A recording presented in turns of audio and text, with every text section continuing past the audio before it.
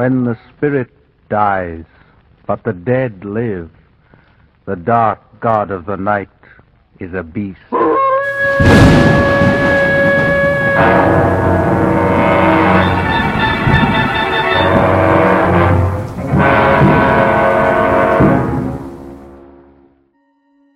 One, Jonathan Harker's journal, kept in shorthand. 3rd of May, Bistritz. Left Munich at 8:35 p.m. on 1st May, arriving at Vienna early next morning. Should have arrived at 6:46, but train was an hour late. Budapest seems a wonderful place, from the glimpse which I got of it from the train and the little I could walk through the streets. I feared to go very far from the station, as we'd arrived late and would start as near the correct time as possible. The impression I had was that we were leaving the west and entering the east, the most western of splendid bridges over the Danube, which is here of noble width and depth, took us among the traditions of Turkish rule. We left in pretty good time, and came after nightfall to Klausenburg. Here I stopped for the night at the Hotel Royal. I had for dinner, or rather supper, a chicken done up some way with red pepper, which was very good but thirsty. I was really gonna just keep going until you cut me off.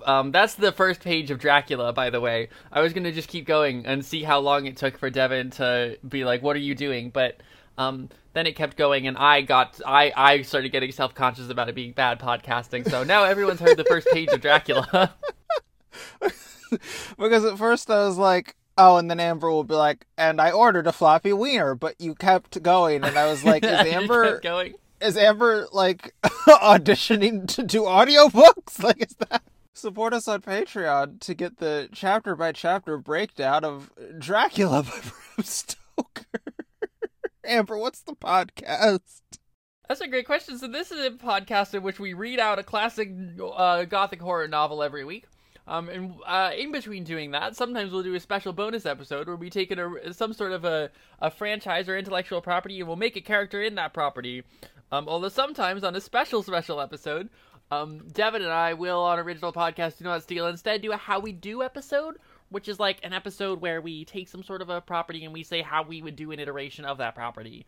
So we've done before, like, how we would do a Greek myth, how we would do an episode of this show or that show. And today, I believe we are doing how we would do a continuity-ruining spin-off of a different podcast which does an alternative version of the Dark Universe. So there's another podcast called Are You Afraid of the Dark Universe, friend of the show, and they do... Their entire podcast is exploring an alternative pitch of what the Dark Universe, that's the Universal Studios monster movies, how they would do it. And we're doing an alternative continuity-ruining spin-off show of that universe. That's what we're doing here. So Devin was very clear that it needs to be continuity-ruining. More continuity wonky than ruining, but, like, I just...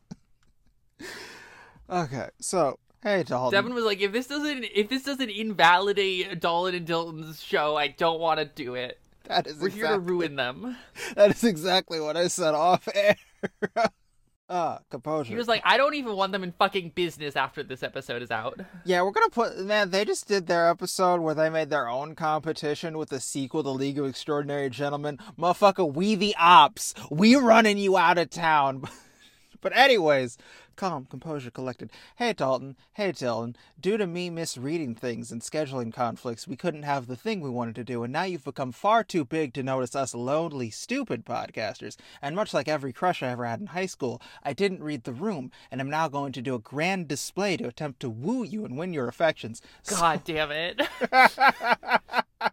Oh, they're gonna listen to this, huh? They're gonna listen to this. I actually have to be on my best behavior here. I have to fucking behave. I don't know. Did anyone stick around past you just reading the first page of fucking Dracula? But anyways, we're going to be doing a one-season spin-off odd continuity show that relates to y'all's Dark Universe, because things like Highlander the Raven or Reaper, or I had another one, but I lost, Spider-Man Unlimited. I love it when there's just weird, it's supposed to connect and line up and sync one-to-one and it doesn't. And I spent some time off air explaining very roughly how their Dark Universe looks and feels. I didn't think me reciting first draft pitches would make for good podcasting, particularly because we might just ignore all of it and do whatever we want. We'll get to more of that later. But that's what this episode's gonna be. Amber, I think you've said your whole piece. Do you want me to kind of get into how this episode works and just get started? I mean, like, you don't have to do quite as in-depth of a description as you gave me, but I think it might be helpful to give a little bit of a summary of what their version of the universe is. Okay, cool. So, like, you don't need to go, like, every movie, but a little bit.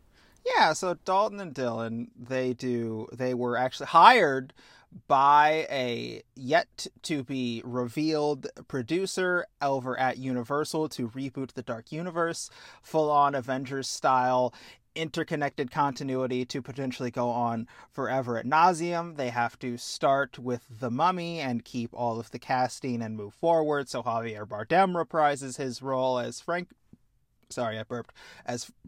damn it, I burped again. As Frankenstein. Nick Morton returns by Tom Cruise, so on and so forth. And it deals with its very heavily political. Dylan is very didactic with his storytelling, so his politics and philosophy come out in both his werewolf movie and his Jekyll and Hyde X movie. And Dylan is very horror focused, so there's a period piece, like just really dark, really grim, really interesting take on Frankenstein that makes the monster and the doctor one and the same. Is there anything else I'm forgetting? Because that Frankenstein pitch really sold me what's been meant. Oh, there's this, like, wonderful cyclical nature of interfamily trauma thing that happens because Dr. Frankenstein, like the person, was, I don't want to say abusive, but neglectful towards his daughter's approach to, like, the natural philosophy, science, what they called science back then. And so when Frankenstein, the father, dies, his daughter brings him back as the monster, and so too does she reject him, this thing that he's created, kind of her son dad. So, I love it when a monster has some mommy issues. Isn't that just fun for everyone? And also Dalton, and I feel like I've been getting their names wrong, which is probably just gonna I'm gonna keep getting them crossed because they're a little familiar, but Dalton likes to challenge themselves because I'm pretty positive they are just like a horror writer. They make some comics and stuff like that. So in that, like, I enjoy challenging myself type of thing, they made a slapstick Invisible Man starring John C. Reilly that's hilarious. Just a lot of situations that are a funny concept, right? Conceptually funny, and also the execution is pretty funny in the pod. It's one of the best episodes they've produced so far, IMO. And it's real fun, real engaging, and they, unlike us, lock it in at the end of every episode, so the continuity is what it is, and even though they can reflect on and say this is what they do better, this is what they have, and eventually those movies will one day be made, and that's their show. Check it out if you haven't. It's a much more finely combed version of How We Do, wherein they do write scripts and add music and put in more work than Amber and I farting into cameras. Does that make sense for everyone? It does, except for the part where you said that we were farting into cameras.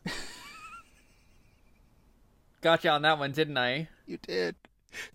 Because it was a thing where I said it and I was like, don't think that's great. Hopefully no one notices it. And then you did. I'm collectively saving the show from embarrassment by having one of us be annoying enough to notice it on air. One of us has to take this podcast seriously. So, how I want this episode to work in specific is a little peek behind the curtain. It's been 3 weeks since Amber and I have recorded, so this idea has been milling around in my brain, so I have a lot of it worked out. I'm gonna sort of verbally recite... I got lost on the word trailer. I'm going to verbally recite how the trailer works because that sort of goes over the main cast. Amber and I are then going to talk about that, sort of iron out character relationships and dynamics. We're going to break. Amber's going to do the thing where she paces around her room for 15 minutes to come up with an idea. We're going to come back in air and we're going to pitch episodes at each other. Did you say something? That's me. Because I think Amber does some of her best work when she paces around her room for 15 minutes and then comes back to the mic. We're going to go over some episodes. Mm-hmm. I have written out the ending because it is a show that only lasts for one season, potentially more about that forever. And I hold the right to not do the I ship it bit because this episode could potentially run long and there's no reason to make it longer than it needs to be. And maybe one fun fact apiece. We'll see when we get to the end. Does that make sense to everyone in the room? Yes, says everyone in the room. I said sitting in a car recording a podcast on my iPad. Do you want to take it away? Yeah, I was just swallowing something. So, okay. The trailer begins. A conventionally attractive woman steps forward, because this is, after all, ACW show, and goes, so let me get this straight. We have on our team a werehog, a man played by, I can no longer remember the actor's name, but Amber, you'd recognize him from Tucker and Dale vs. Evil, the one who is not Wash. But he steps forward and goes, actually, I prefer the term were-bore. The camera then pauses, and it does that fun pop art display thing where names, stats, facts, and figures pop up from Suicide Squad, because that movie's not bad, and the movie's not good, but that was a pretty cool thing. It does that. We have a werehog on our team. We also have a human voodoo doll. A woman steps forward and goes, well, actually, voodoo dolls are a bit of a misnomer. That's actually Hollywood bullshit that has very little to do with the spiritual practice. The conventionally attractive woman looks slightly annoyed because she's heard this pitch several times. The voodoo doll then pauses and goes, functionally, yeah, that's what it is. She gets a pat on the back from Bert, our werehog. We also have a living gargoyle. A dejected French person steps forward, takes a giant jag of their cigarette, and simply says, we, because they are French, and dejected. The conventionally attractive woman then throws her hands up, shakes them about in a circular motion, goes, a benevolent poltergeist. The house then takes various things around the house to form a face, to make a winky face emoji. The flashcard goes up and says, David, the malevolent poltergeist. The conventionally attractive woman is cut off by a conventionally attractive man in a leather jacket to let you know that he's a bad boy because it's a CW show. Steps forward to cut her off, saying, we've also got a... God damn it. You having fun? You enjoying yourself? I am enjoying myself. we have a reformed ex-prodigium agent, but don't sell yourself short because we saved the best for last. We've got on our side the offspring of one of the most famous vampires of all time. The conventionally attractive woman is about to speak, but is comedically cut off by Bert, who goes, oh shit, we got Alucard on our team? No, he sucks. He's also adopted, possibly dead. I'm Alamric, daughter of Carmella. Singing but her sin, but her pride, but her till she died. She's then cut off by Burning of a Sinner by Witch Hunter General, which is the theme of the show. Singing, burner, burner, burning of the witch. If I'm editing this episode, that song will play. If not, I just embarrassed myself. We'll see what happens when it's on the cutting room floor. Amber, is there any idea for a character you'd like to introduce to our group, or do you want to get into how these characters are and work out some dynamics?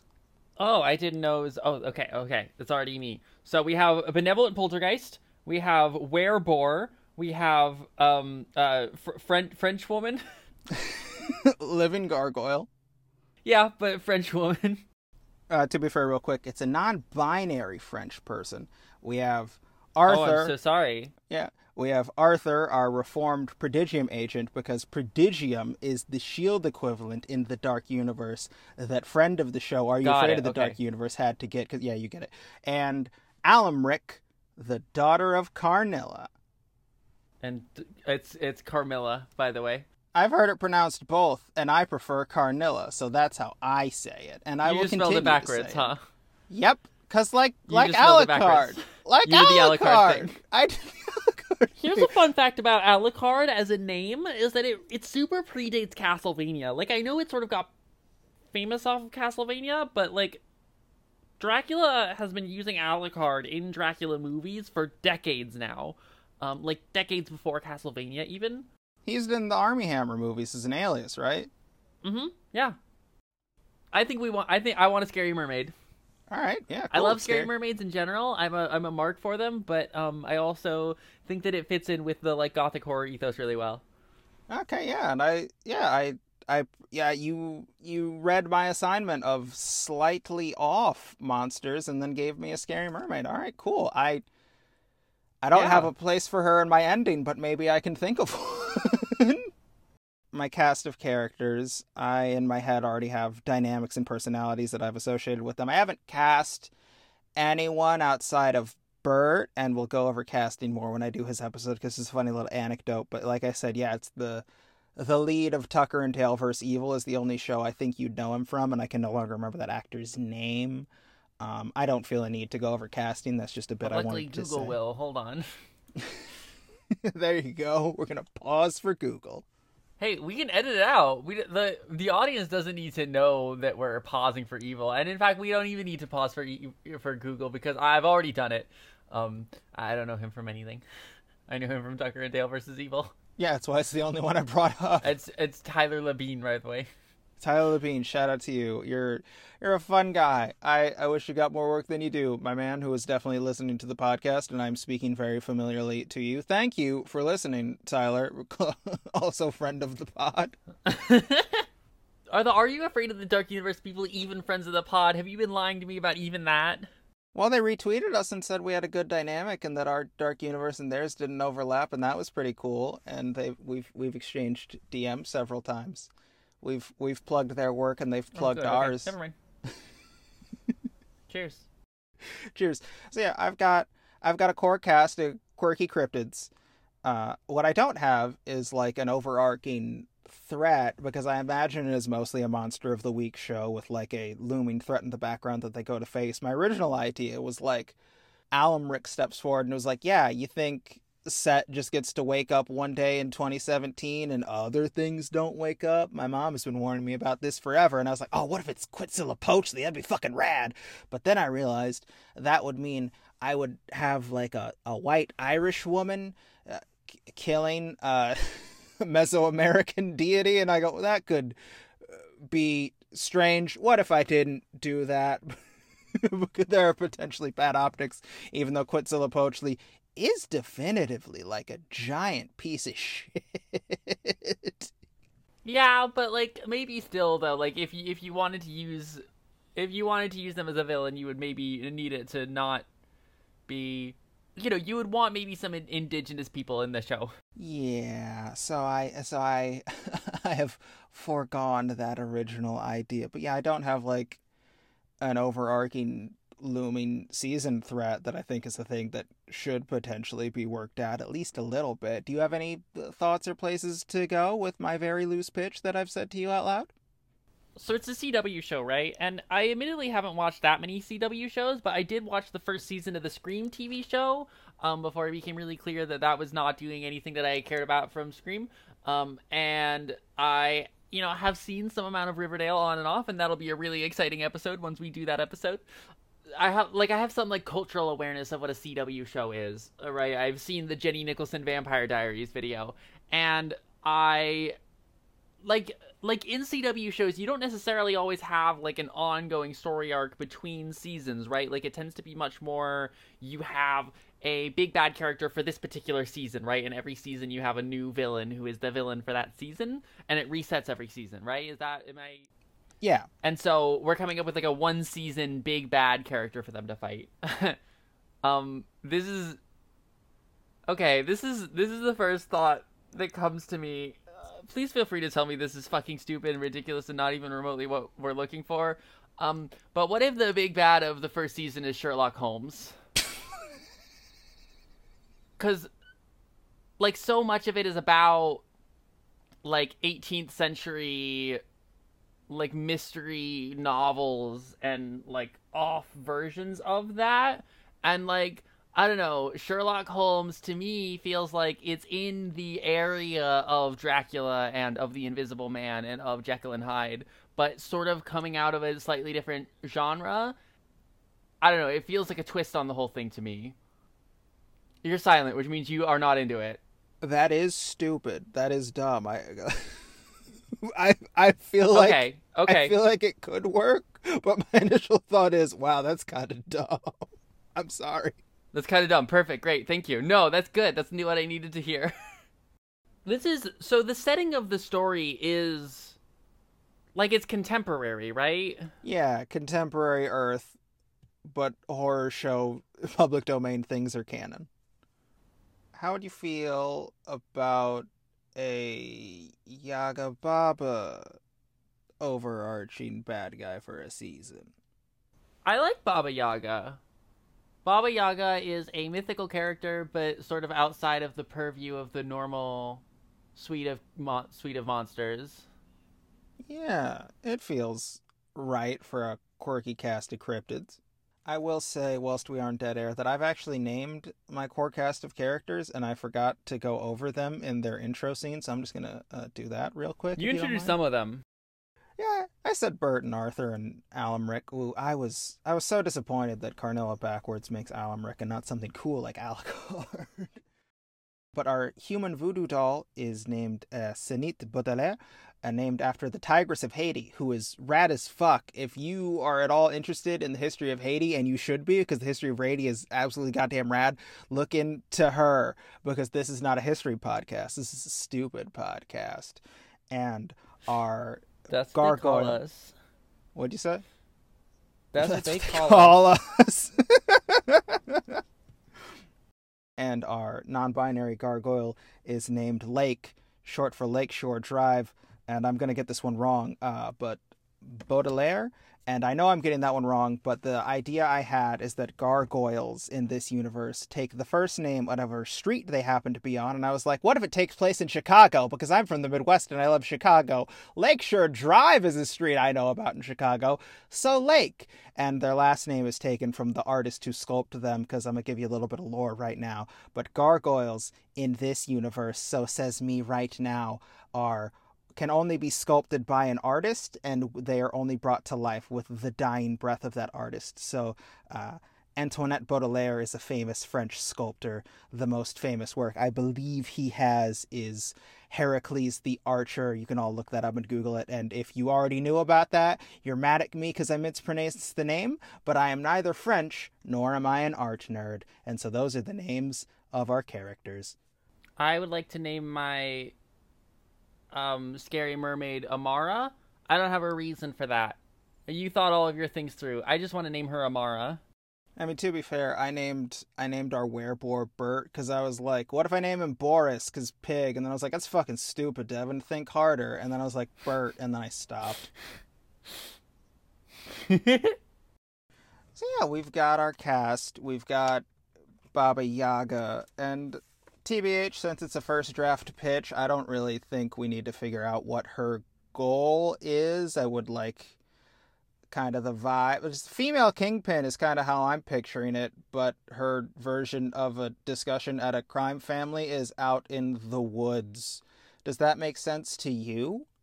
How is she threatening if she's just in the woods? Because, like, her usual thing is that she, like, steals and cooks and eats children, right? That's her normal thing, is that she steals and cooks and eats children. Mm-hmm. Which is like we don't have to stick with that. Like, that's a very dark thing to put in your CW show, although not necessarily an especially batshit thing to put in your CW show. But we definitely want, if she's doing crime in the woods, we want it to matter to people, right? Like, she is inducting a cult of children, or she's kidnapping people, or something like that. Ooh, I like Cult of Children, but my thought was less Cult like... of Children's creepy, right? Yeah, I like that. I think we've discovered on the thing, but my thought was less wood crime and more so like, oh, you want to meet with the boss? Put on this blindfold, and then they throw you in the back of the car, they drive, and you drive out in the middle of the woods, and that's where you have to talk to her. Less like... Yeah, that's pretty good. I don't know. Yeah, what's the wood crimes? But yeah, she's got a cult of kids. They're like... Are they, like, spooky brainwashed kids? Are they, like, spooky willing kids who are there on purpose? Are they... Like, maybe it's a thing of, like, she kidnaps them as babies and then she, like, raises them as her own and they are, like, you know? Yeah, that one. I like that one. Yeah, there we go. We did it. And our group have to defeat her. That feels good to me. Does it feel good to you? So I'm curious if you, like, because you told me before we went on air, it does feel good to me.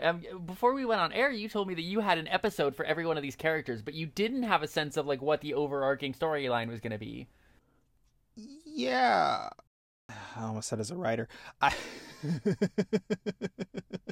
As someone who cares about character and story and has a dirge of OCs, the part that excites me is not scenarios and reactions to them so much as like character dynamics and how they relate to each other. And so in coming up with like loose episode pitches, I can figure out how characters work and who they are, as opposed to like an ongoing A to B to C unfolding plot. It's a playing to my strengths sort of a thing. Or were you like looking for me to more get into the episodes, right? What question are you looking for me to answer with No, that? I don't know. I think I was just prompting you with, like, it's interesting that you have ideas for these episodes, but you don't necessarily have ideas for, or like, not that you don't have ideas, but that you were coming up with with episodes before actually knowing what the broader story arc was going to be. I guess the question I'm asking is about what an average week of the show looks like, because it sounds to me like you were saying it's like a monster of the week type situation, and these are characters who are what, like a young Avengers situation, a set of people who are stop monsters from doing bad things. They've like taken that mantle onto themselves. Sure. I picture a Monster of the Week show, and occasional episodes will be about the more overarching larger plot that has to do with Yaga Baba. So now that's like her having a cult is a great reason for like these kids to do things that bring more of these monsters here to Chicago that our group then has to fight. Does that make sense? And or do you have any ideas to make it make more sense? So I guess so we're really close. So the thing specifically that I'm wondering about is what is the mechanism by which we require these characters to fight evil every week? Because a lot of monster shows, like in Buffy is like called upon by higher powers to fight the demons of the world. And once a generation a slayer is chosen to fight the darkness. Like, have they made it their mission to fight evil, or does evil just continue to find its way to them? I think Arthur wants to be the Buffy special chosen boy, is very much about finding and fighting the evil, and most of the rest of the cast, evil happens to. I think it's I'm being dumb. I think it's a mix, because I imagine Alamric as more dejected and disinterested in doing this out of happenstantial obligation. She stumbled ass backwards into this, and other characters are more about solving the monster problem. I think some people are excited, and some people it's a fact of living in haunted Chicago. Okay, that makes sense to me. I also love haunted Chicago as a setting. I can work with haunted Chicago. Excellent. Haunted Chicago, punch it in, it's canon. I'm excited about this. Okay, we can do that. Yeah, I can come up with some episodes for this. Okay, cool. Do you want to break now? You pace, and I just kind of sit here and relook at my notes. Yes. Okay. All right, cool. Yes. I'm gonna break. I'm gonna go to the other room. I'm gonna be back in a minute. All right, and we're back. We've worked out our pitches. Amber, do you want to go first? Do you want me to go first? How would you like to play this? I think that given that you are so much more prepared than for this, probably, since you had 3 weeks to think about it, and I just took 15 minutes, I almost think that I want to go first so I can set the tone, so it's going to be less embarrassing when the first one I have is kind of underdeveloped. All right, go for it. But I know that you did one episode per character, and do you have an order that you wanted to do those in? Yeah, I've got an episode that is just based on Monster of the Week before anything else. Then it's David, then Bert, then Sinit, then Lake, then Arthur, then Alamric. Never mind then. I'm just going to start with my Alamric episode, since you're ending with your Alamric episode, just so that we have... It's like couplets. it rhymes. So you know, like the three witches thing. You have three witches with a big fucking cauldron, and they cast spells and tell the future. And like that part of it is going to be really critical. That you have that arrive on the scene these three witches who are floating around doing magic and being scary, and also this is a great opportunity to put in some foreshadowing about other things, and probably also even connect them to Baba Yaga. Maybe they were three people who used to be in Baba Yaga's employ when they were children, but then they like grew out of it or like escaped or something, and that's like from whence the magical connection happens.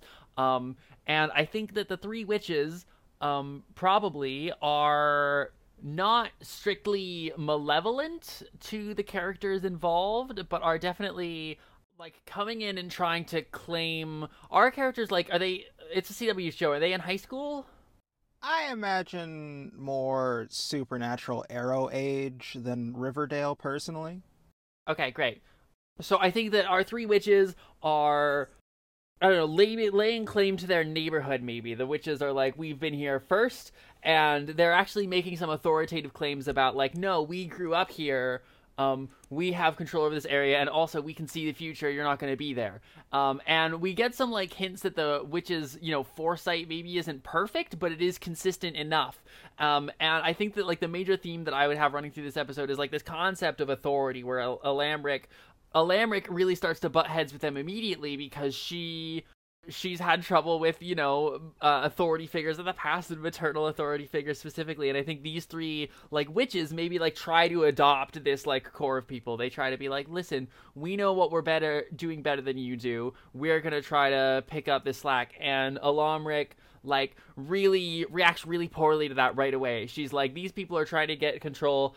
We can't let them do that, you guys. And it sort of becomes this thing where it splits the party a little bit, where a lot of other people, like, at first they agree with her, but eventually they're like, I don't know, Alamric, it seems like maybe these three witches sort of know what they're doing and know what they're talking about. And it becomes this struggle where Alamric has to, like, Alamric is trying to defy the witches, and we as the audience have to kind of, like, wonder, okay, is she going off the deep end? Is she wrong about this? But I think I want, in the end of the episode, you know, some plot happens, and in the end, Alamric is ultimately reaffirmed that, you know, she, like, makes some final decision where she splits from the group and is like, I'm gonna do this thing differently than the witches are telling me to do it. And in the end, she does something the witches didn't predict. And it becomes about, not just about asserting your own destiny in the face of, like, you know, destiny, but also in the face of, like, who the people around you, like, what the people around you are expecting you to do, and about, like,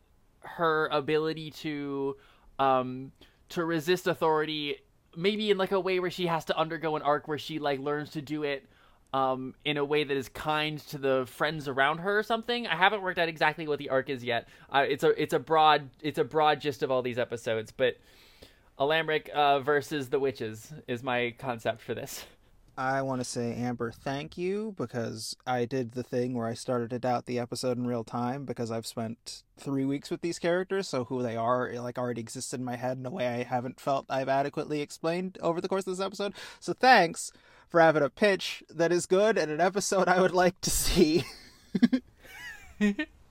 I'm glad that it doesn't. Did that feel in line with who Alamric is to you? Yeah, it really does, actually. Like, great, going cool. against the group is totally our thing.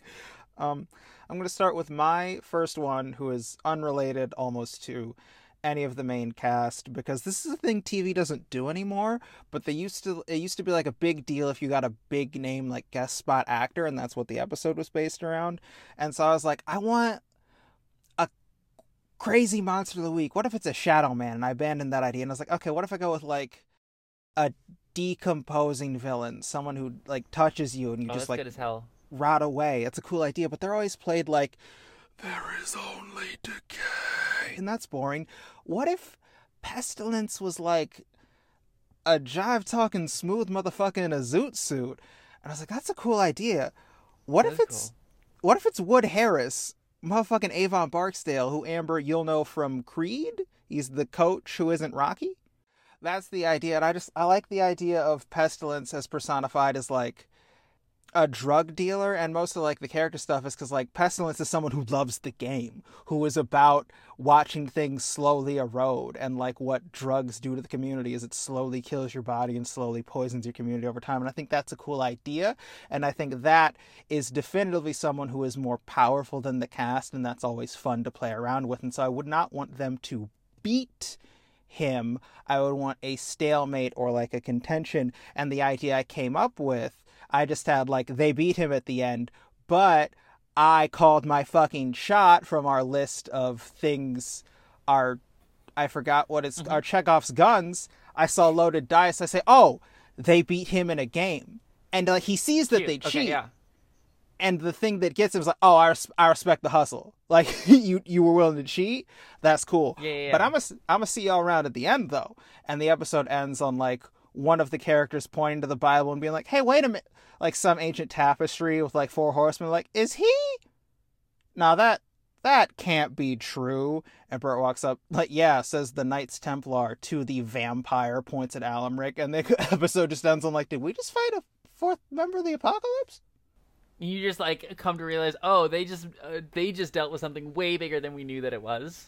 Yeah, I like it when that happens. That's my first episode pitch. That's a good one, and you're right. Is there like a that's not tied to any particular character? That's just sort of like a generalized all of them sort of an episode. Yeah, that's a everybody episode. Yeah, sick, love it. No particular order. Let's do the Amara episode. That's our scary mermaid. I imagine so. She is a mermaid in Lake Michigan. I assume we have some sort of like on land traversal method for her, but it's in Chicago. It's right on Lake Michigan. She belongs to the lake. She spends a lot of time in there. But I'm thinking maybe like, so Amara, raised by a single dad, doesn't know who her mom is. And I think that we have an episode that's sort of about that, where she like starts so her dad is human, and he has these like stories about her mom, as some kind of like creature of the sea, where she would get like these migratory feelings. And then one day Amara starts to have migratory feelings. She has like this urge to go into the sea, and so into the lake, which is, I mean, practically a sea. And so you have you get to have an aquatic episode where the characters go after the thing that Amara is after, and it becomes about her search for her parental like identity. And then like when they get there, it turns out there's like a migratory like she doesn't talk to her dad about the feelings. She just like goes out and does it with her friends. And when we get there, it turns out that like the migratory pattern she was chasing is like it isn't like a return to the nest thing. It's like a psychic call by this like terrifying like Cthulhu fucking sea monster deep underground. And you get this like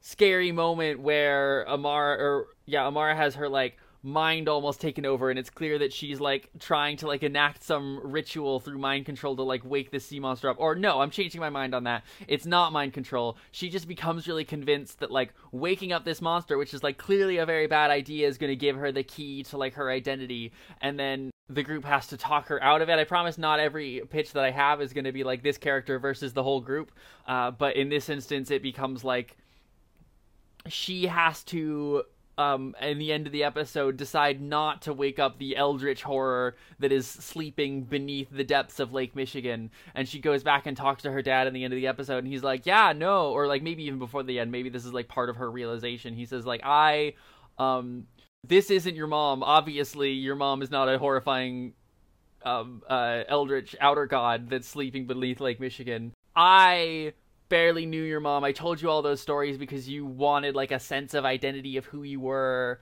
where you came from, but I don't actually have all those answers for you. And we leave it kind of like the actual nature of her parentage. We leave it ambiguous. We keep it open, but the thing that she takes away from it is that she gets to like self-empower her own sense of direction, and not every question that she has gets to be answered, and she gets to self-actualize in a lack of knowledge. That's my Amara pitch. Oh, that's really good. I like that. I like that this character now has a place in the group. I can't tell you how much I love the idea that Cthulhu is in fucking Lake Michigan. It's not literally Cthulhu, but it's definitely like a Cthulhu, you know? Yeah, Cthulhu. As a Midwestern bitch, that makes me so happy. Man, Right? stories about growing up, that's good. Good shit. Good shit, brother. Hell yeah. Excellent. Thank you. All right, I'm going to go over my David episode next, and I'm just going to give away this fun fact right now as opposed to the end. But the bit I have with David, our malevolent poltergeist, is he has to communicate through, like, anthropomorphizing various objects in the house. So, like, blinds will look like furrowed brows to tell you he's mad. Oh, that's cute as hell. And the rub is that the David, through just like so much afterlife having been lived, is the most emotionally intelligent and always says like the correct thing, the moral of the story, the thing the character is dealing with, like the best advice to get them through it. And it is not that none of them speak Spanish, it's that none of them are ghost hunting nerds, so they don't think to record what David is saying and play it backwards. But if you, the audience, do, all of his dialogue is like legit. That's just the cute, rub. yeah. That's throwing him. But his episode is like they all leave and they're like, watch the house, David. We'll be back. We got to go deal with Baba Yaga's kid cult. And he's like, cool. And then a mouse shows up. And David's like, oh, neat. But then it chews through a wall and the house shakes and the brows furrow. And just like a Scott Pilgrim edit of like Mouse versus David round one fight. And it just turns into the movie Mousetrap. And that's David's episode. God damn it. I feel bad now because I didn't do a David episode. I knew that you did 6, and so I did 6, but we have 7 characters here, and so I left off David because I was like, well, he's home base. He'll get a bunch of stuff in other places. Yeah, he like, just anthropomorphizing your home base. It's fine. I don't have one for Marek. I just didn't think of anything. So like, you know, some people get left out. Well, on the subject of like slightly comic relief episodes, I'm going to go to my Bert episode. I think that Bert makes a golem. I think that I guess casually make Bert Jewish here, or maybe he gets the advice from the Jewish friend or something. He finds out about golems in some way. He has an inspiration. He decides to make a golem. Like, you have the classic comic relief character thing where at some point the character goes like, hey, what am I even like doing for this group? Like, what's my function? And I think Bert has like a crisis of identity about that and decides to make a golem in order to like fill in his role or like do his all-purpose housely duties so that he can get more involved in the actual like supernatural fighting portion of it to like prove himself. But obviously when you make a golem and you probably give it some like very literal instructions, and then the golem doesn't necessarily act in the way you want it to act. Like, the golem is like a protectorate figure, right? And so I'm thinking like maybe Bert creates this golem in order to help him out, and the golem does do that, but then the golem starts trying to defend Bert, like maybe too much. You do the Mithrigan thing or the Asimov robot series thing where the golem takes its purpose too far and it starts getting in Bert's way, and he comes to like a lot of this I think becomes like slightly hijinks, maybe some action stuff, but ultimately it becomes about Bert contending with the idea that the rough parts about him are the things that his friends like, and that smoothing his effectiveness to the group out to like a perfect efficient sheen takes away the thing that they like about him, and it actually in some ways makes it more difficult and complicated because his friends like stop being able to connect with him on a human level. So in the end of the episode, he wipes the mark off of the golem's head and returns it to stone. All right, yeah, I feel that. I think it's a little askew from like my vision, but I enjoy that. I enjoy when things are not just always 100% what I have in my own mind. We can adjust it a little bit. I mean, how is it different from your vision? I more so imagine like Bert is like having like coming with like in my brain he's the tank, he's the heavy, and he's very confident in his place and position here. Yeah, those words I just said. Okay. Let me give you two options then. Either A, this episode happens very, very early on in the season, and that's how Bert becomes the character that we know him as for the rest of the season. Or B, we find something happens that really shakes Bert's confidence, and we like have a real understanding of who Bert is, and then in the moment that Bert... And then something happens that is like really traumatizing to Bert, that's like really horrible to him, that causes him to feel this way.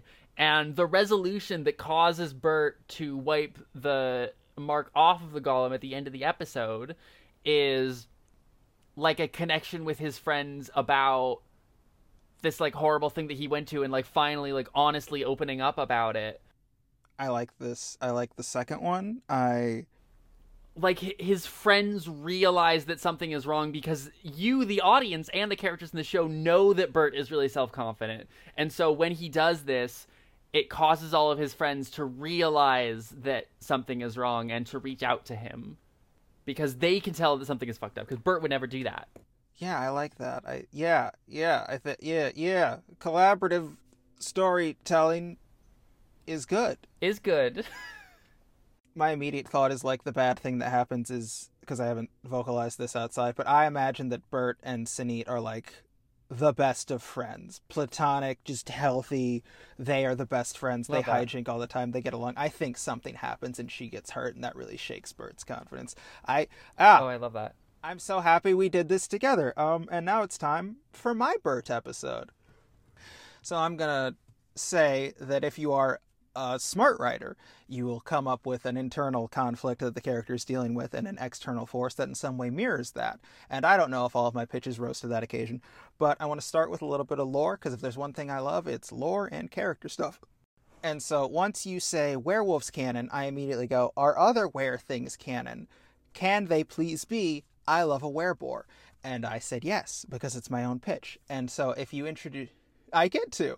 And the idea I had for werebores is that werebores are more nomadic. They travel in packs, but they don't stay in one place for a long time. So it's a, like, direct pointed decision that Bert stays in the house with this group of people because he's found someone he likes in a place he wants to stay. And another lore idea I have is that, like, so there's this notion wherein 15% of people are generally good and want to help, and 15% of people generally want to do harm unto others, and the rest sort of just fall in the easiest thing and go along within society. I bring this up to say that if creatures are canon, werewolves real, sometimes you get Gwen and Larry from our friends' Dark Universe, and who are good people and want to help. And there's a whole werewolf mutual aid that Dalton introduced. Just a great idea for the whole of werewolf canon. That being said, if werewolves are real, one of them is going to be a fucking serial killer. And that will be a problem. And there's no, like, I turn on, I turn off the were thing.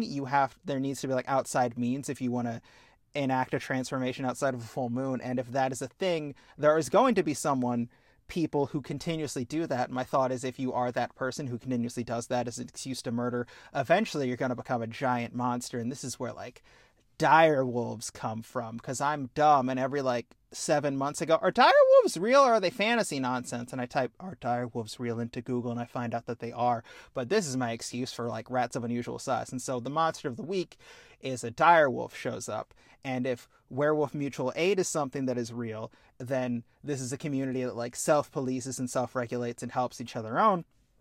A werewolf would deal with a dire wolf problem, but Bert's already in this area, so we have to help. And my thought was, I make it young Josh Bernthal, because Josh Bernthal is a werewolf who shows up in the werewolf movie, and because the continuity is supposed to be wonky, this is like a fun thing where people are like, what? How does this work? And the idea I had is that, and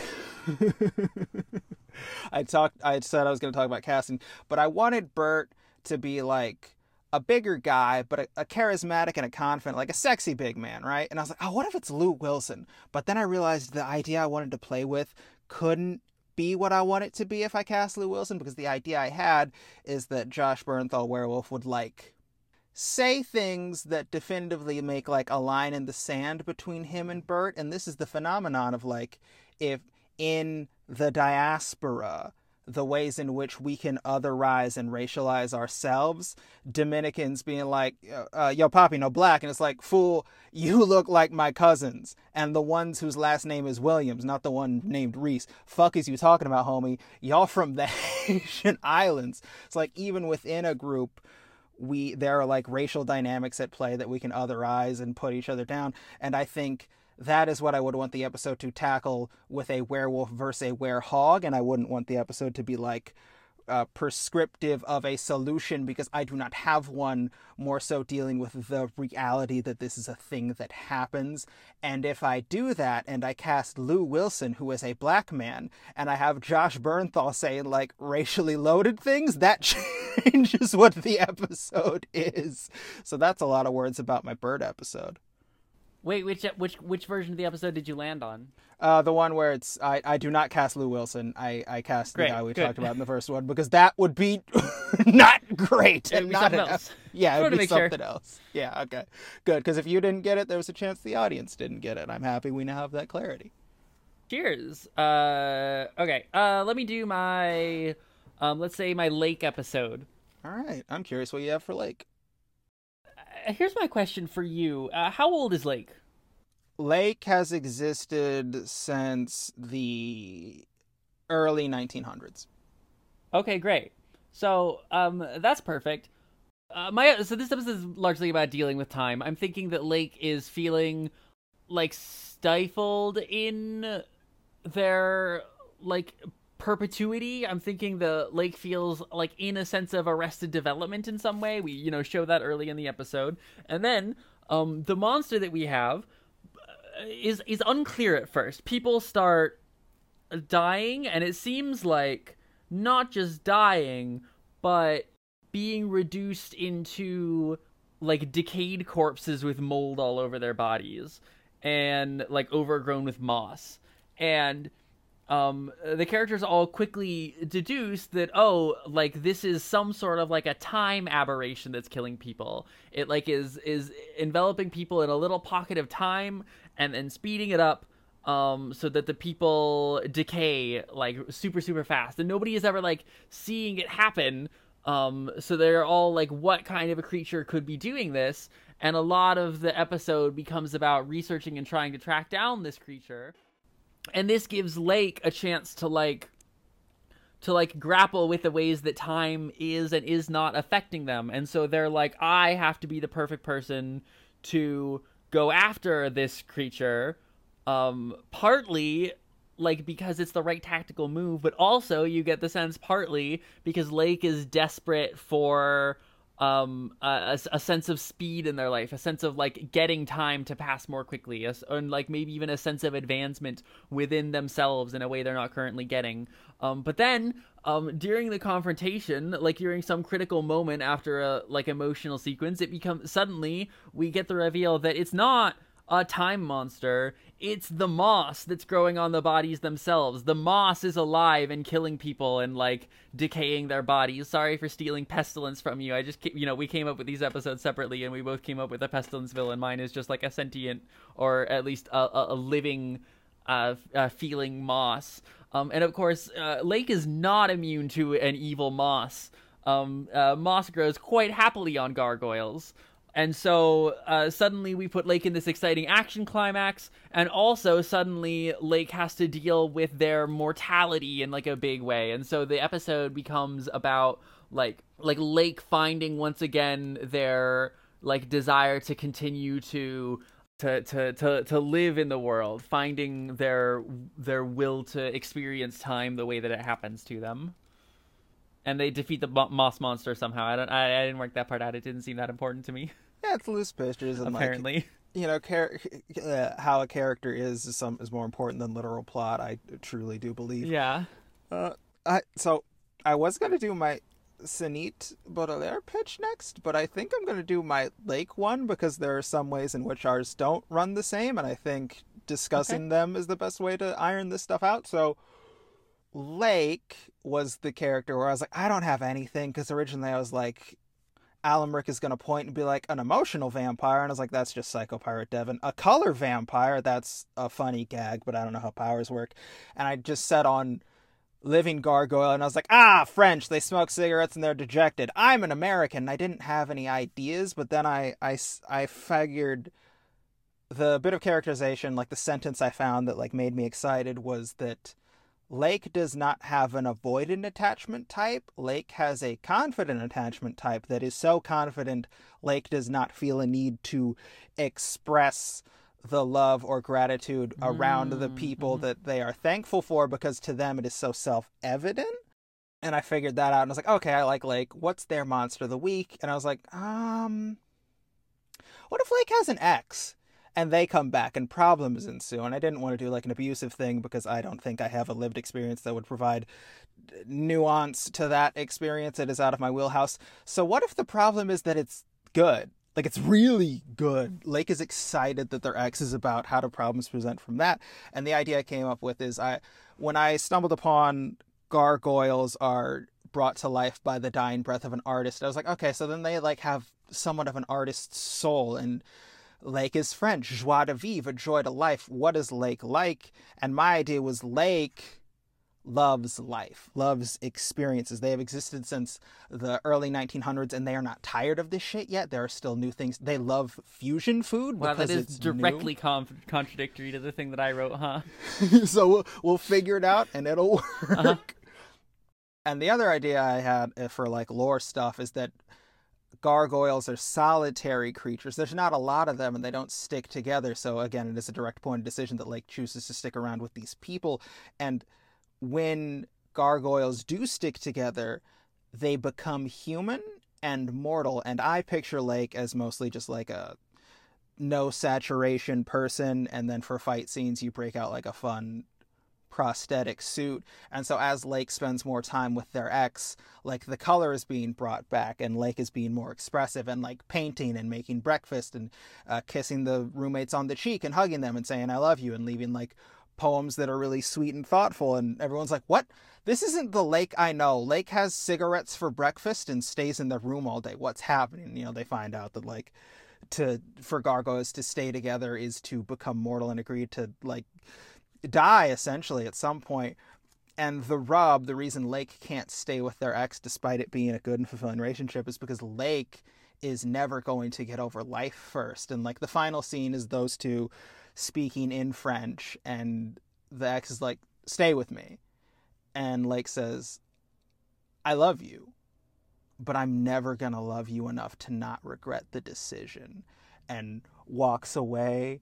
And the stinger I had, because I came up with the following scene that I would not want, because I hate it when you have an emotional scene and you undercut it with a joke, but like the ending stinger, like credits roll, like goes back to the house, is that Sanit, because his Haitian, speaks French, so like is crying, and Alamric, who is cultured, knows some French, so is like cool girl fighting back tears.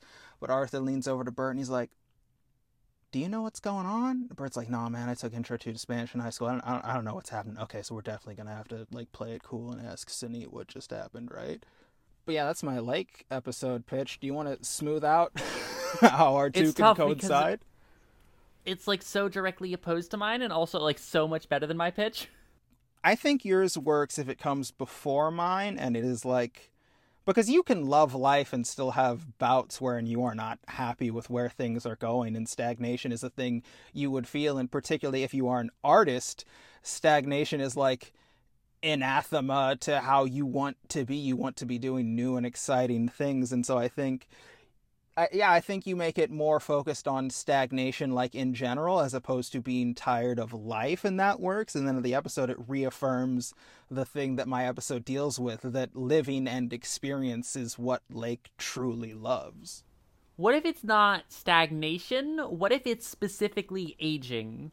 What if it's like Lake is seeing some of the others get old? Does Lake have any like pre-existing relationships with with any of the other characters?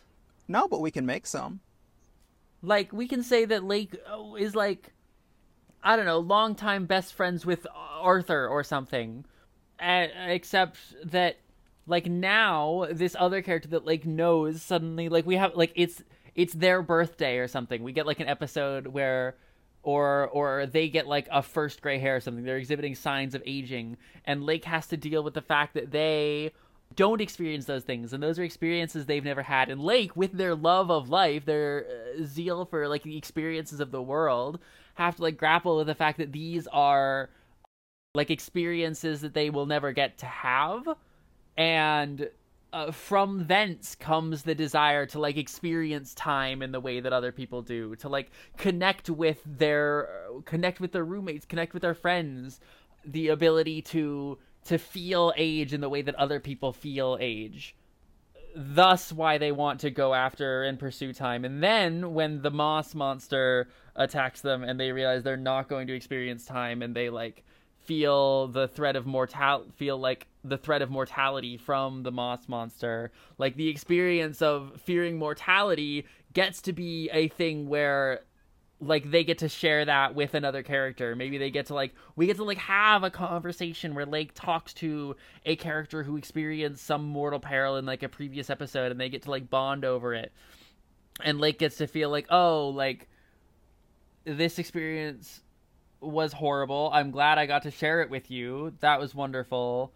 Some experiences, I don't know, we turn it into like, there are some experiences that I'm not going to be able to have, and that's okay. And we make that like the thing is that like there are some experiences that they simply will not ever be able to have, and that's okay with them. And I don't know, we find a way to fit it in cleaner than it currently fits with the current state of the episode. This podcast works.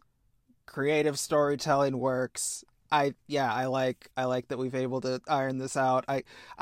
Lake went from like I have no ideas to possibly my favorite character in the cast. Lake's really interesting.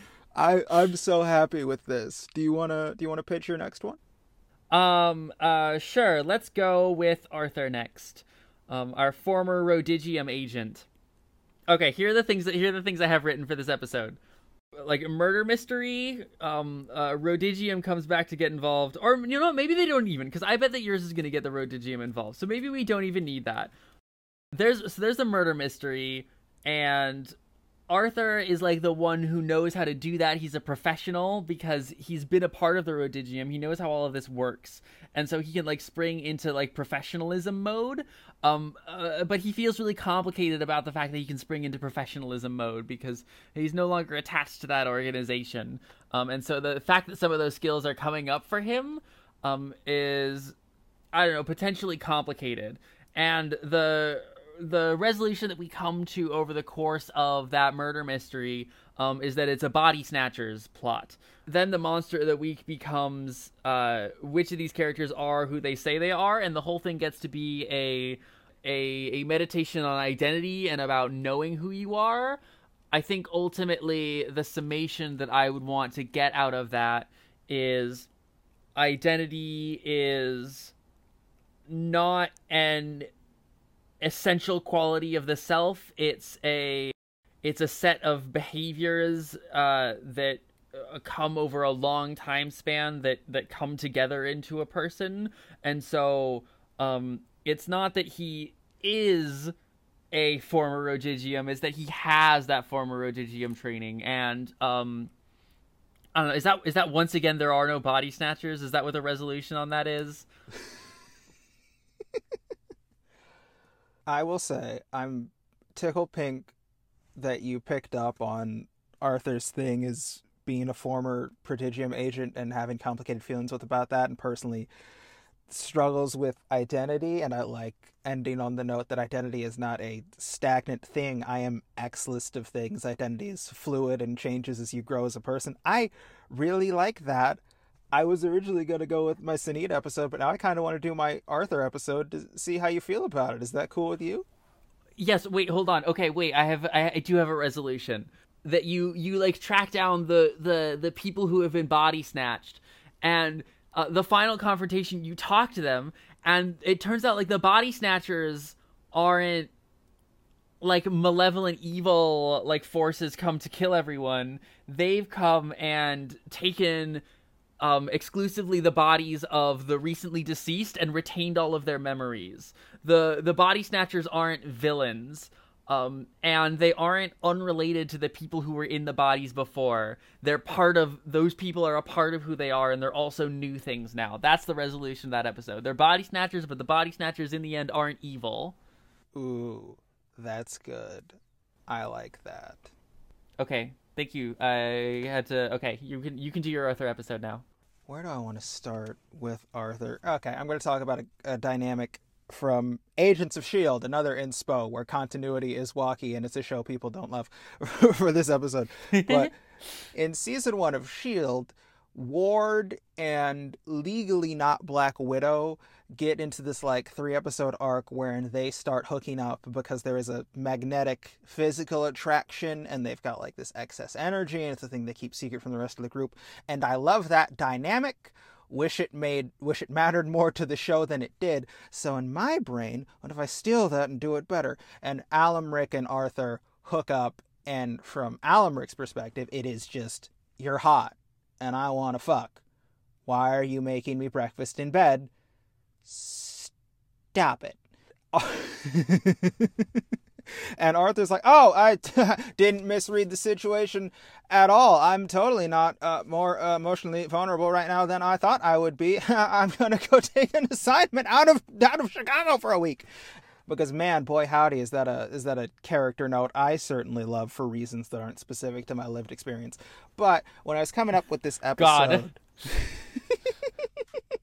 When I was coming up with this episode, I was a little worried that I did something of a magical minority trope. So some things I change around is Arthur meets an indigenous Canadian person named Lance.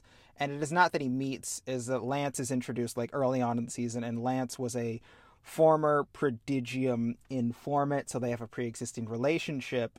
And Lance actually calls up Arthur and is like, hey, there are some Wendigos happening, because I love a Wendigo happening, and it's a very cold and they're awesome. They're such a cool cryptid. And so it's a very cold and isolated story, and a thing. Originally Arthur was going to be like the second to last, but I switched it up and it's fine. But the thing I wanted to introduce is like, hopefully over the course of my like pitches for these characters is they are all queer, and that is in text. Alamric is bisexual. I'm not going to have the daughter of Carmella not be bisexual. That would be a fuck up on my part. Obviously, Carmella's daughter's gay. There was no question that Alamric was going to be straight. Yeah, and you know, Lake is non-binary, but also like queer is just to go against the dominant social norms of the given society, and so like that queerness should, hopefully you've noticed that it lands in like Bert is solitary, he sticks around, Lake has a group that they stay with, so on and so forth. And so Arthur is like our cishet white straight guy, but he had sex with a vampire, and vampirism as sexual expression is something that I tend to not pay attention or care about. But if there's one thing I like from Lestat, it's that vampirism like sexually liberates you, and Arthur had sex with a vampire. He's been infected by the woke mind. So it's like exposure therapy in the sense of like, I wasn't comfortable around drag queens. I went to a drag show and now it's cool and dope. So my idea for the episode was Wendigo happens. Of course, there's like a cave-in and an ice cave, and now Lance and Arthur have to get like real snug for body heat, and there's a lot of close-up tender shots, and now Arthur's like, is this like more than just like he's my bro and I feel like emotionally comfort around him and I wanted to get away from the situation? Am I attracted to my friend Lance? And the episode ends and Lance is like, be seeing you around, right, Art? And Art's like, fuck yeah, dude. Lip bite that Poe gives to Finn. Those square pretty cleanly. I love it when they square pretty cleanly. Yeah. Sometimes they just match up. What does Who's Afraid of the Dark Universe do with Van Helsing? He gets murdered in the opening of their Legion of Dracula movie. He shows up to... Who's the guy who shows up in the beginning of Dracula? Do you want like a full explainer, or is what I just gave you cool? Give me a little bit more than that. Okay, he shows up, and it's supposed to be like the guy who first shows up in the opening bit of Dracula, and you find out that he's Helsing. Yeah, Jonathan Harker, but then it's like a reveal that he's Van Helsing, and Dracula has already like mind-slaved Van's wife, and then mind slaves Van Helsing, and they play Dracula as like a detached sociopath. And at first, like, both Van and Van's wife like come on to Dracula and start like making out with and like groping him and stuff. And you can see that Drac wants this to work, but he's like, I don't. This does nothing for me. Eat each other. And they proceed to sex murder each other. Well, they are mind slaves to Dracula, and That's fucked up. Yep, it's fuck. They do Dalton is adamant that they do horror movies in their dark universe. Jesus Christ. So for Sunit's story, I want a monster hunter to show up, and it kind of makes sense for it to be in. I mean, it's in the style of the way that Van Helsing is understood, right? It's not necessarily like I don't need it to be someone in the actual Van Helsing lineage, but maybe someone who studied his writings, somebody who definitely... Could I make a suggestion to do another weird continuity thing? Sure.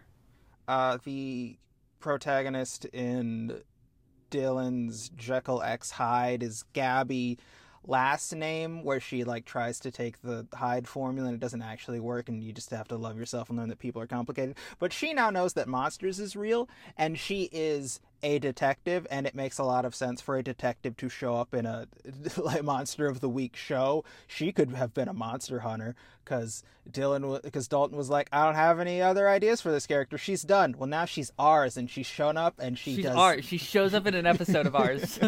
Take that. Take that, So Gabby nerds. shows up. Gabby shows up to do some monster hunting, and everybody's like, oh no, she's here to do some monsters. She like knocks on the door, and everybody's like trying to play it cool, and she's like, I'm here to do some monster hunting, and they're like, what? Monsters aren't real, haha. And she's like, no, I know they are. And everybody at first assumes that she's there to hunt a lamrick, but she's not. It soon becomes pretty clear that she's there to hunt Sunit.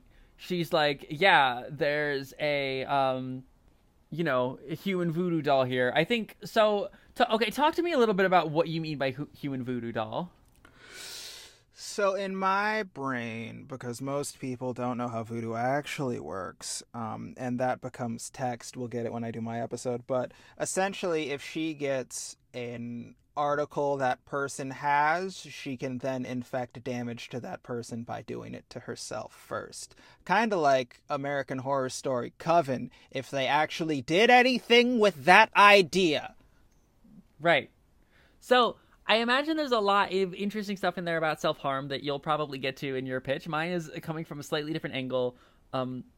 I think that Gabby is here because Sunit is magic weapon, basically, is what she's saying. There's like a powerful living weapon here, and everyone is immediately like, oh no, that's Sunit, we have to like hide her. And it becomes a game of like keeping like tabs on Gabby and like pretending to work with her while throwing her off the trail of Sunit. And obviously you have like this final confrontation. And I think like the thing that we're working through here emotionally with Sunit is, I think that the problem that Sunit would be grappling with here is that basically she is a magical being, but all of her magic is geared towards like violence, basically, right? Is she can do things to other people by doing those things to herself. The way that it is often framed, an inherently destructive ability. I'm thinking about like the shot in Avengers Age of Ultron when Thor like steps on a little Lego house and quietly, ashamedly sweeps it under the rug at Hawkeye's place, because like he's dealing with the idea that like all of Thor's powers are like inherently destructive powers, which is an interesting theme that never gets explored. But I'm coming back here and I'm exploring it here with Sunit, is that Sunit is inherently like doing a destructive thing with her abilities. And so she has to like grapple with that and like ultimately try to find a way to throw this monster hunter off of her trail without doing something destructive to her.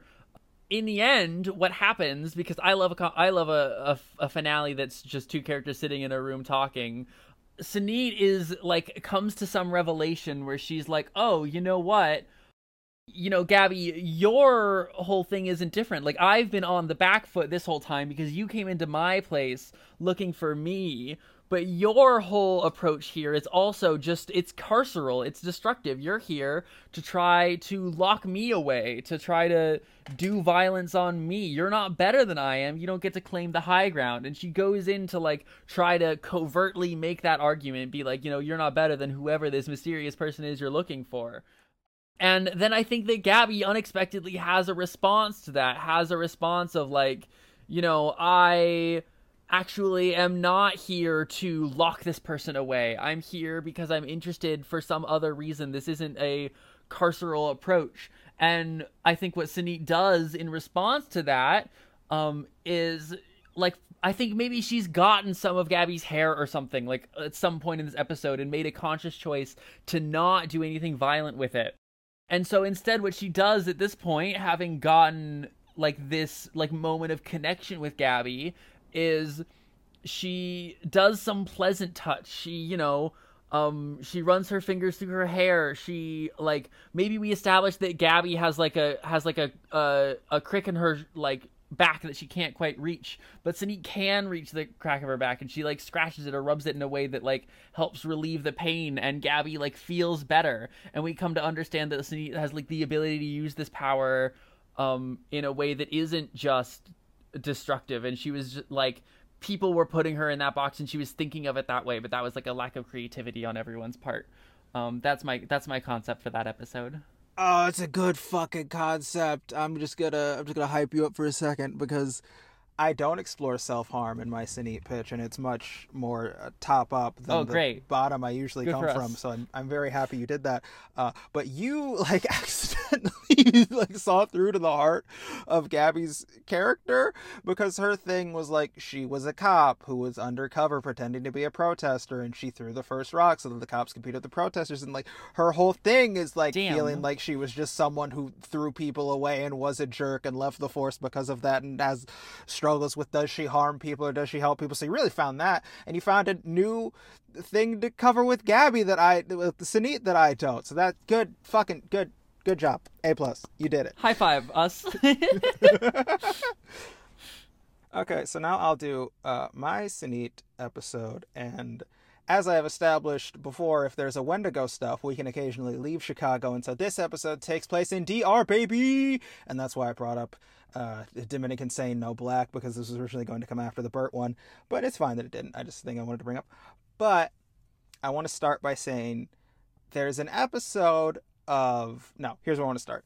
I once had a conversation with Taylor, wherein Taylor said, and I'm going to paraphrase, but Taylor said that the only time I've seen a black character have a positive relationship with voodoo in media is American Horror Story Coven, and that's just sad. So the other place I want to start is there's an episode of Young Justice Phantoms, which is a phenomenal season and kind of has the perfect ending for that show.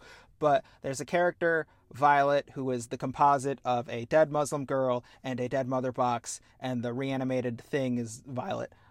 And Violet has access to, like, both of these memories and knows that, like, the Muslim faith meant a lot to the person who existed beforehand, but doesn't actually know what it means to her. And so, like, the episode is just Violet going to that person's mom, and that mom just, like, explains the basic tenets of the Muslim faith. And I was like, that's fucking rad. What a cool thing to have and to happen. And I want that for voodoo, because voodoo's cool and a legitimate religious practice and experience is the wrong word, but it's a legitimate religious practice and spiritual meaning that can offer you ways to navigate life that I think is meaningful and does not get to be played in most media. The only thing most people know about voodoo is voodoo dolls, and that's for the most part a racist Hollywood invention. And so the fact that Sunit is that, like, she has a very complicated relationship to her own relationship to voodoo being a human voodoo doll. And the villain of the week is La Ciguapa, who is a Dominican cryptid. And for those who don't know, it's like this 3-foot naked woman with like backwards feet who lures men away to have sex with and kill them. And since it's an episode I am writing, I think it's a Bert and Sunit episode, and someone gets to be like, yeah, when they're explaining how La Ciguapa works, they get, yeah, like she tempts men, and either Bert or Sunit gets to be like, yo, if you're like 3 foot tall, you are not tempting men. The man is being a fucking predator in that situation, because accurate. And there's just like a lot to say about La Ciguapa. Sort of like romanticizing indigenous things. The big thing I want to get to with is like La Ciguapa has turned into like a verb for anti-colonial action in DR. If you want to know more about this, check out Monstrous podcast. They did La Monstras. They did a whole episode on La Ciguapa. It's pretty cool.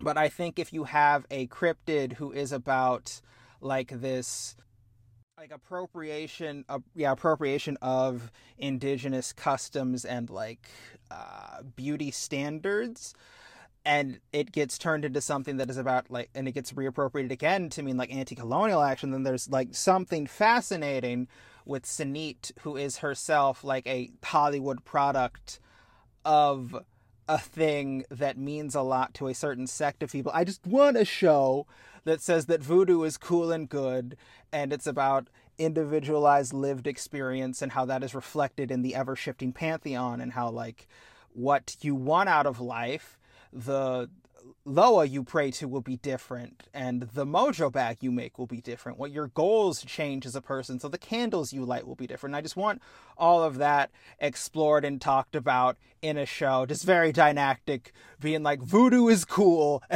and we're doing a Dominican cryptid, and that's my Sunit episode. That's all you need. It is cool, and that's a good episode. Oh, thank you. And you said you were out, so I go to my Alamric one? Yeah, you go to your Alamric. Okay, hopefully this one is short, but it is a tried and true episode of fiction. It's how it's how the 3D Clone Wars ends, unfortunately. There's an episode of Batman does it, but it is, you are presented your perfect idealistic world, and then you have to let it go in the final act. And so my idea is that we haven't talked a lot about lighting for the show because it's a very loose pitch, but I imagine it's, you know, like low sepia tones. If there is horror, if there is color, like it's very stark. Blood reds, sickly yellows. Think season 1 Daredevil. This episode is lit like goddamn Seventh Heaven, like Gilmore Girls. It's bright and happy, and it's in this beautiful Irish castle. It's just a happy family life. Almric gets to hang out with her sisters, and we see Carmella, in my mind, for the first time, and she's played by the actress who played Catelyn Stark from Game of Thrones, who I was like, do I really like this casting? And then I thought about like the nurturing, motherly, just like there's a word for like that exact thing I just said that I can't think of right now, but you know how nurturing and caring she can be, but that just look of wordless like hate and almost abuse she gives to Jon Snow on that tower is like, yeah, she'd be perfect as Carmella. I stand by that fucking casting. And of course that gets interrupted when her current friends and family like open the door, and then every time like, you gotta wake up, this isn't real, the camera gets all shaky and stuff, and slowly over the course of the episode, like the lights aren't working, and the water is like gunk and spraying weird, and the house is slowly dilapidated until the last respite is Al's room, and has like fully regressed under the blanket, like hiding away from the monster. And she's like, no, like I have a mom who loves me, and I have sisters and a family, and everything's cool. What do you mean? And in my brain, Bird is kind of like the heart and soul and kind of the most emotionally intelligent, but doesn't show it all that often. So Bert, like, he pushes everyone aside, he steps forward, and he just go. And when Al's like, no, my mom loves me, like it's simple and I get it. Bert just goes, what did she name you? And they don't say it out loud. It's all face acting, the slow realization that my name is just my mom's name backwards, Alamric. I'm just a direct reflection of her. I'm not a real person. And as the clarity and sadness and pain like washes over her face, so too does the final vestiges of this idealized castle that never was slowly evaporate to reveal we've been in the dilapidated Carmella castle the whole time. And the monster of the week was like some whatever the Greek god of dreams and nightmares is that they dealt with to get Al out of the dreamscape. I thought this show was supposed to be bad. I really think we're fucking up the assignment on this one. Here's the thing. Sometimes you fuck up the assignment and it's kind of cool. I like this so much more than I thought I would when I came up with this idea half awake at 3 a.m. So, yeah, now do you have, like, any things to say before I read out the first draft ending that I wrote? Man, this episode is so long already. Just do it. All right, cool. It's a starless night, an interminable darkness that would rattle the hearts of mere mortals, but not our heroes, because as we all know, the night belongs to monsters.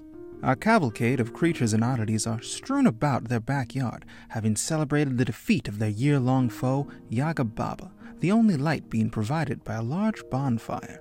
As the camera pans from right to left, the dialogue is inaudible. It is being drowned out by the snap, crackle, pop, and occasional tumbling of timber from the bonfire. Bert and Sinead are playfully roughhousing Lake, despite their superior French palate is enjoying one of Bert's world-famous s'mores. The secret ingredient is a homemade meringue. And Amara is reassuring her dad that this is not some crazy teen sex party, but is just a small collection of a group of adult monsters she's saved the world with, which puts him at ease because at least he's met these people. The camera does a full 180 to focus in on Alamric, having entombed herself in a blanket, and Arthur rubbing his hands together and placing them near the bonfire to no avail. Alamric offers Arthur a spot in her blanket fortress, and Alamric, being a vampire, knows this will provide no body heat, but has come to understand that this is an emotional gesture that Arthur will appreciate. A twinge of awkward tension wistfully dances in the air until it is broken by Alamric. You know, it's funny, before I met you guys, I was content to wallow away in my mom's dreary castle, blood wine drunk until the last star was swallowed by the darkness, but now Her voice is cut off by a dreary hum. Arthur grabs his ear, but the ringing only grows. A sound, pulsing, pounding, burrowing its way into his skull. The editing becomes choppy. Frames are lost. The camera moves from a steady tripod to a shaky handheld. We are now in Arthur's POV, and we can only catch glimpses of the catastrophe that is about to unfold. We see a cross placed on Alamric's chest. Her veins run black, like the thorns of a dying rose desperately trying to escape its fate. Her eyes roll to the back of her head, and from her mouth pours a viscous, vile black fluid. Bert, in a half-transformed state, hurls Sinead with enough force to dislocate his own shoulder. A man in what appears to be SWAT gear attempts to fire a net at an already airborne Lake. However, his aim is thrown off at the last minute by Amara. Both Bert and Amara put up a valiant fight, but are eventually overpowered. As the rain slowly dies down, we hear a man, dressed in what appears to be a bishop's regalia, chanting the final verse of his ill prayer in a long-dead language. As the prayer is finished, another man throws a Molotov cocktail, however in a strangely ornate bottle, through the window. The house is now ablaze. The wood framing snaps and creaks in a scream of anguish. The spirit of David is ripped from the house. The structure that was once the home to our heroes caves in on itself. This is no home, only an inferno. The camera returns to a stable position as we leave Arthur's POV. Arthur, distraught and defeated, can only lie on his knees in confusion. He is shown small and meek in the background of the frame, as a man in all black steps forward, dominating the foreground of the frame, and with a voice that is eerily similar to that of Russell Crowe from 2017's The Mummy. He says, "You did great work, Agent. I bet they never suspected you for an instant. Welcome back to Prodigium." He extends a hand to Arthur. Arthur lets out a "What the fuck?" but is cut off by an acoustic cover of the title theme, Burning of a Sinner by Witch Hunter General. It's an acoustic cover to let you know that the events you just witnessed are in fact sad. However, after what would have been the first chorus, gives way to silence as the remaining credits fall. A final title card promises that our heroes will be back for a season 2, but alas, that would never come to pass, as our show was cancelled after only one season. Wait, do you know what happened? What happened there? No, my headcanon is just like, we got one season. So here's the rub, everybody. Dalton, Dylan, if you liked any of what you heard, then you could pick up and use some of these characters. And if not, then... Oh, you're such a simp. Oh, you want them to notice you so bad. I am. But if you guys don't, then season 2 gets picked up, and this rolls over and becomes part of our dark universe. Oh, that's it. Do you want to do fun facts? I have mine. Sure, go for it. Okay, here's my fun fact, is that I forgot to say that my Alan Rick episode is like the penultimate episode, right? The one before the finale. And it is written and directed by Mike Flanagan, who does a bunch of Stephen King adaptations that are really good, and he did Midnight Mass, which is a goddamn wonderful show. But he wrote and directed that episode, and it becomes a fan favorite. And there's a bunch of talk about how like he would have become a producer for a season 2, and everyone's upset about it because he had arguably the best episode, and then it didn't get picked up. And another thing that gets brought up is whenever the actors for Arthur and Lance talk about the show at panels and shit, they're like, yeah, no, there was going to be like a relationship that was explored like definitively into season 2, but funding and ratings, burp, burp. Then I'll just vamp while you think for a second. This is such a, I am not confident halfway through this episode, and then we get to the end, and I'm like, shit, this is good. It's good, actually. And I can already, like, smell it in my head that if I edit this one, there's going to be a lot of me I'm going to re-record me reading that ending. I can just sense it right now. Oh, I can already hear the sound effects. Okay, so you know how the CW always has, like, a bunch of pop music all the time?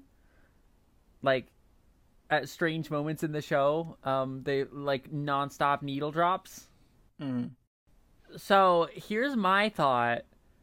I think my fun fact is that for the, like... You can have whatever you want for the theme song, but for, like, the in-show needle drops, they use, like, all, like, 1940s, 50s music to, like, evoke the original Universal Monster movies era. Oh, that's a good idea. It's, like, all 40s music. Oh, I wish this show was real. Yeah, right? Oh, is it sign-off time? This is a long one. It's sign-off time. It's a long one. Thank you for sticking with us, folks. Thank you, if you enjoyed it this far, please make sure to drop us a comment, drop us a review, and go ahead and check out our merch store, where we'll be selling DVDs of The Mummy.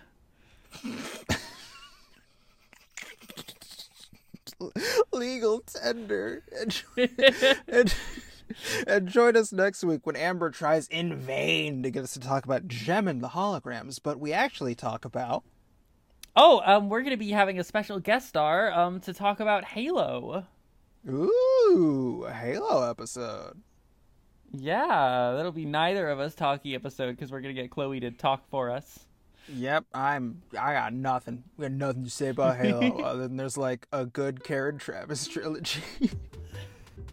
All right, thank you so much, everyone. Please rate, review us on your podcast app of choice, because that helps the show. I would actually really like for number to go up. I feel bad about it constantly. Please do it. Please, it's not ironic. Please, please do it. I'm so desperate. I definitely did it as like a like, comment, and check out our merch store where we're selling Dumb Thing as the thing, so that I could tell people to like and comment at the end of every episode.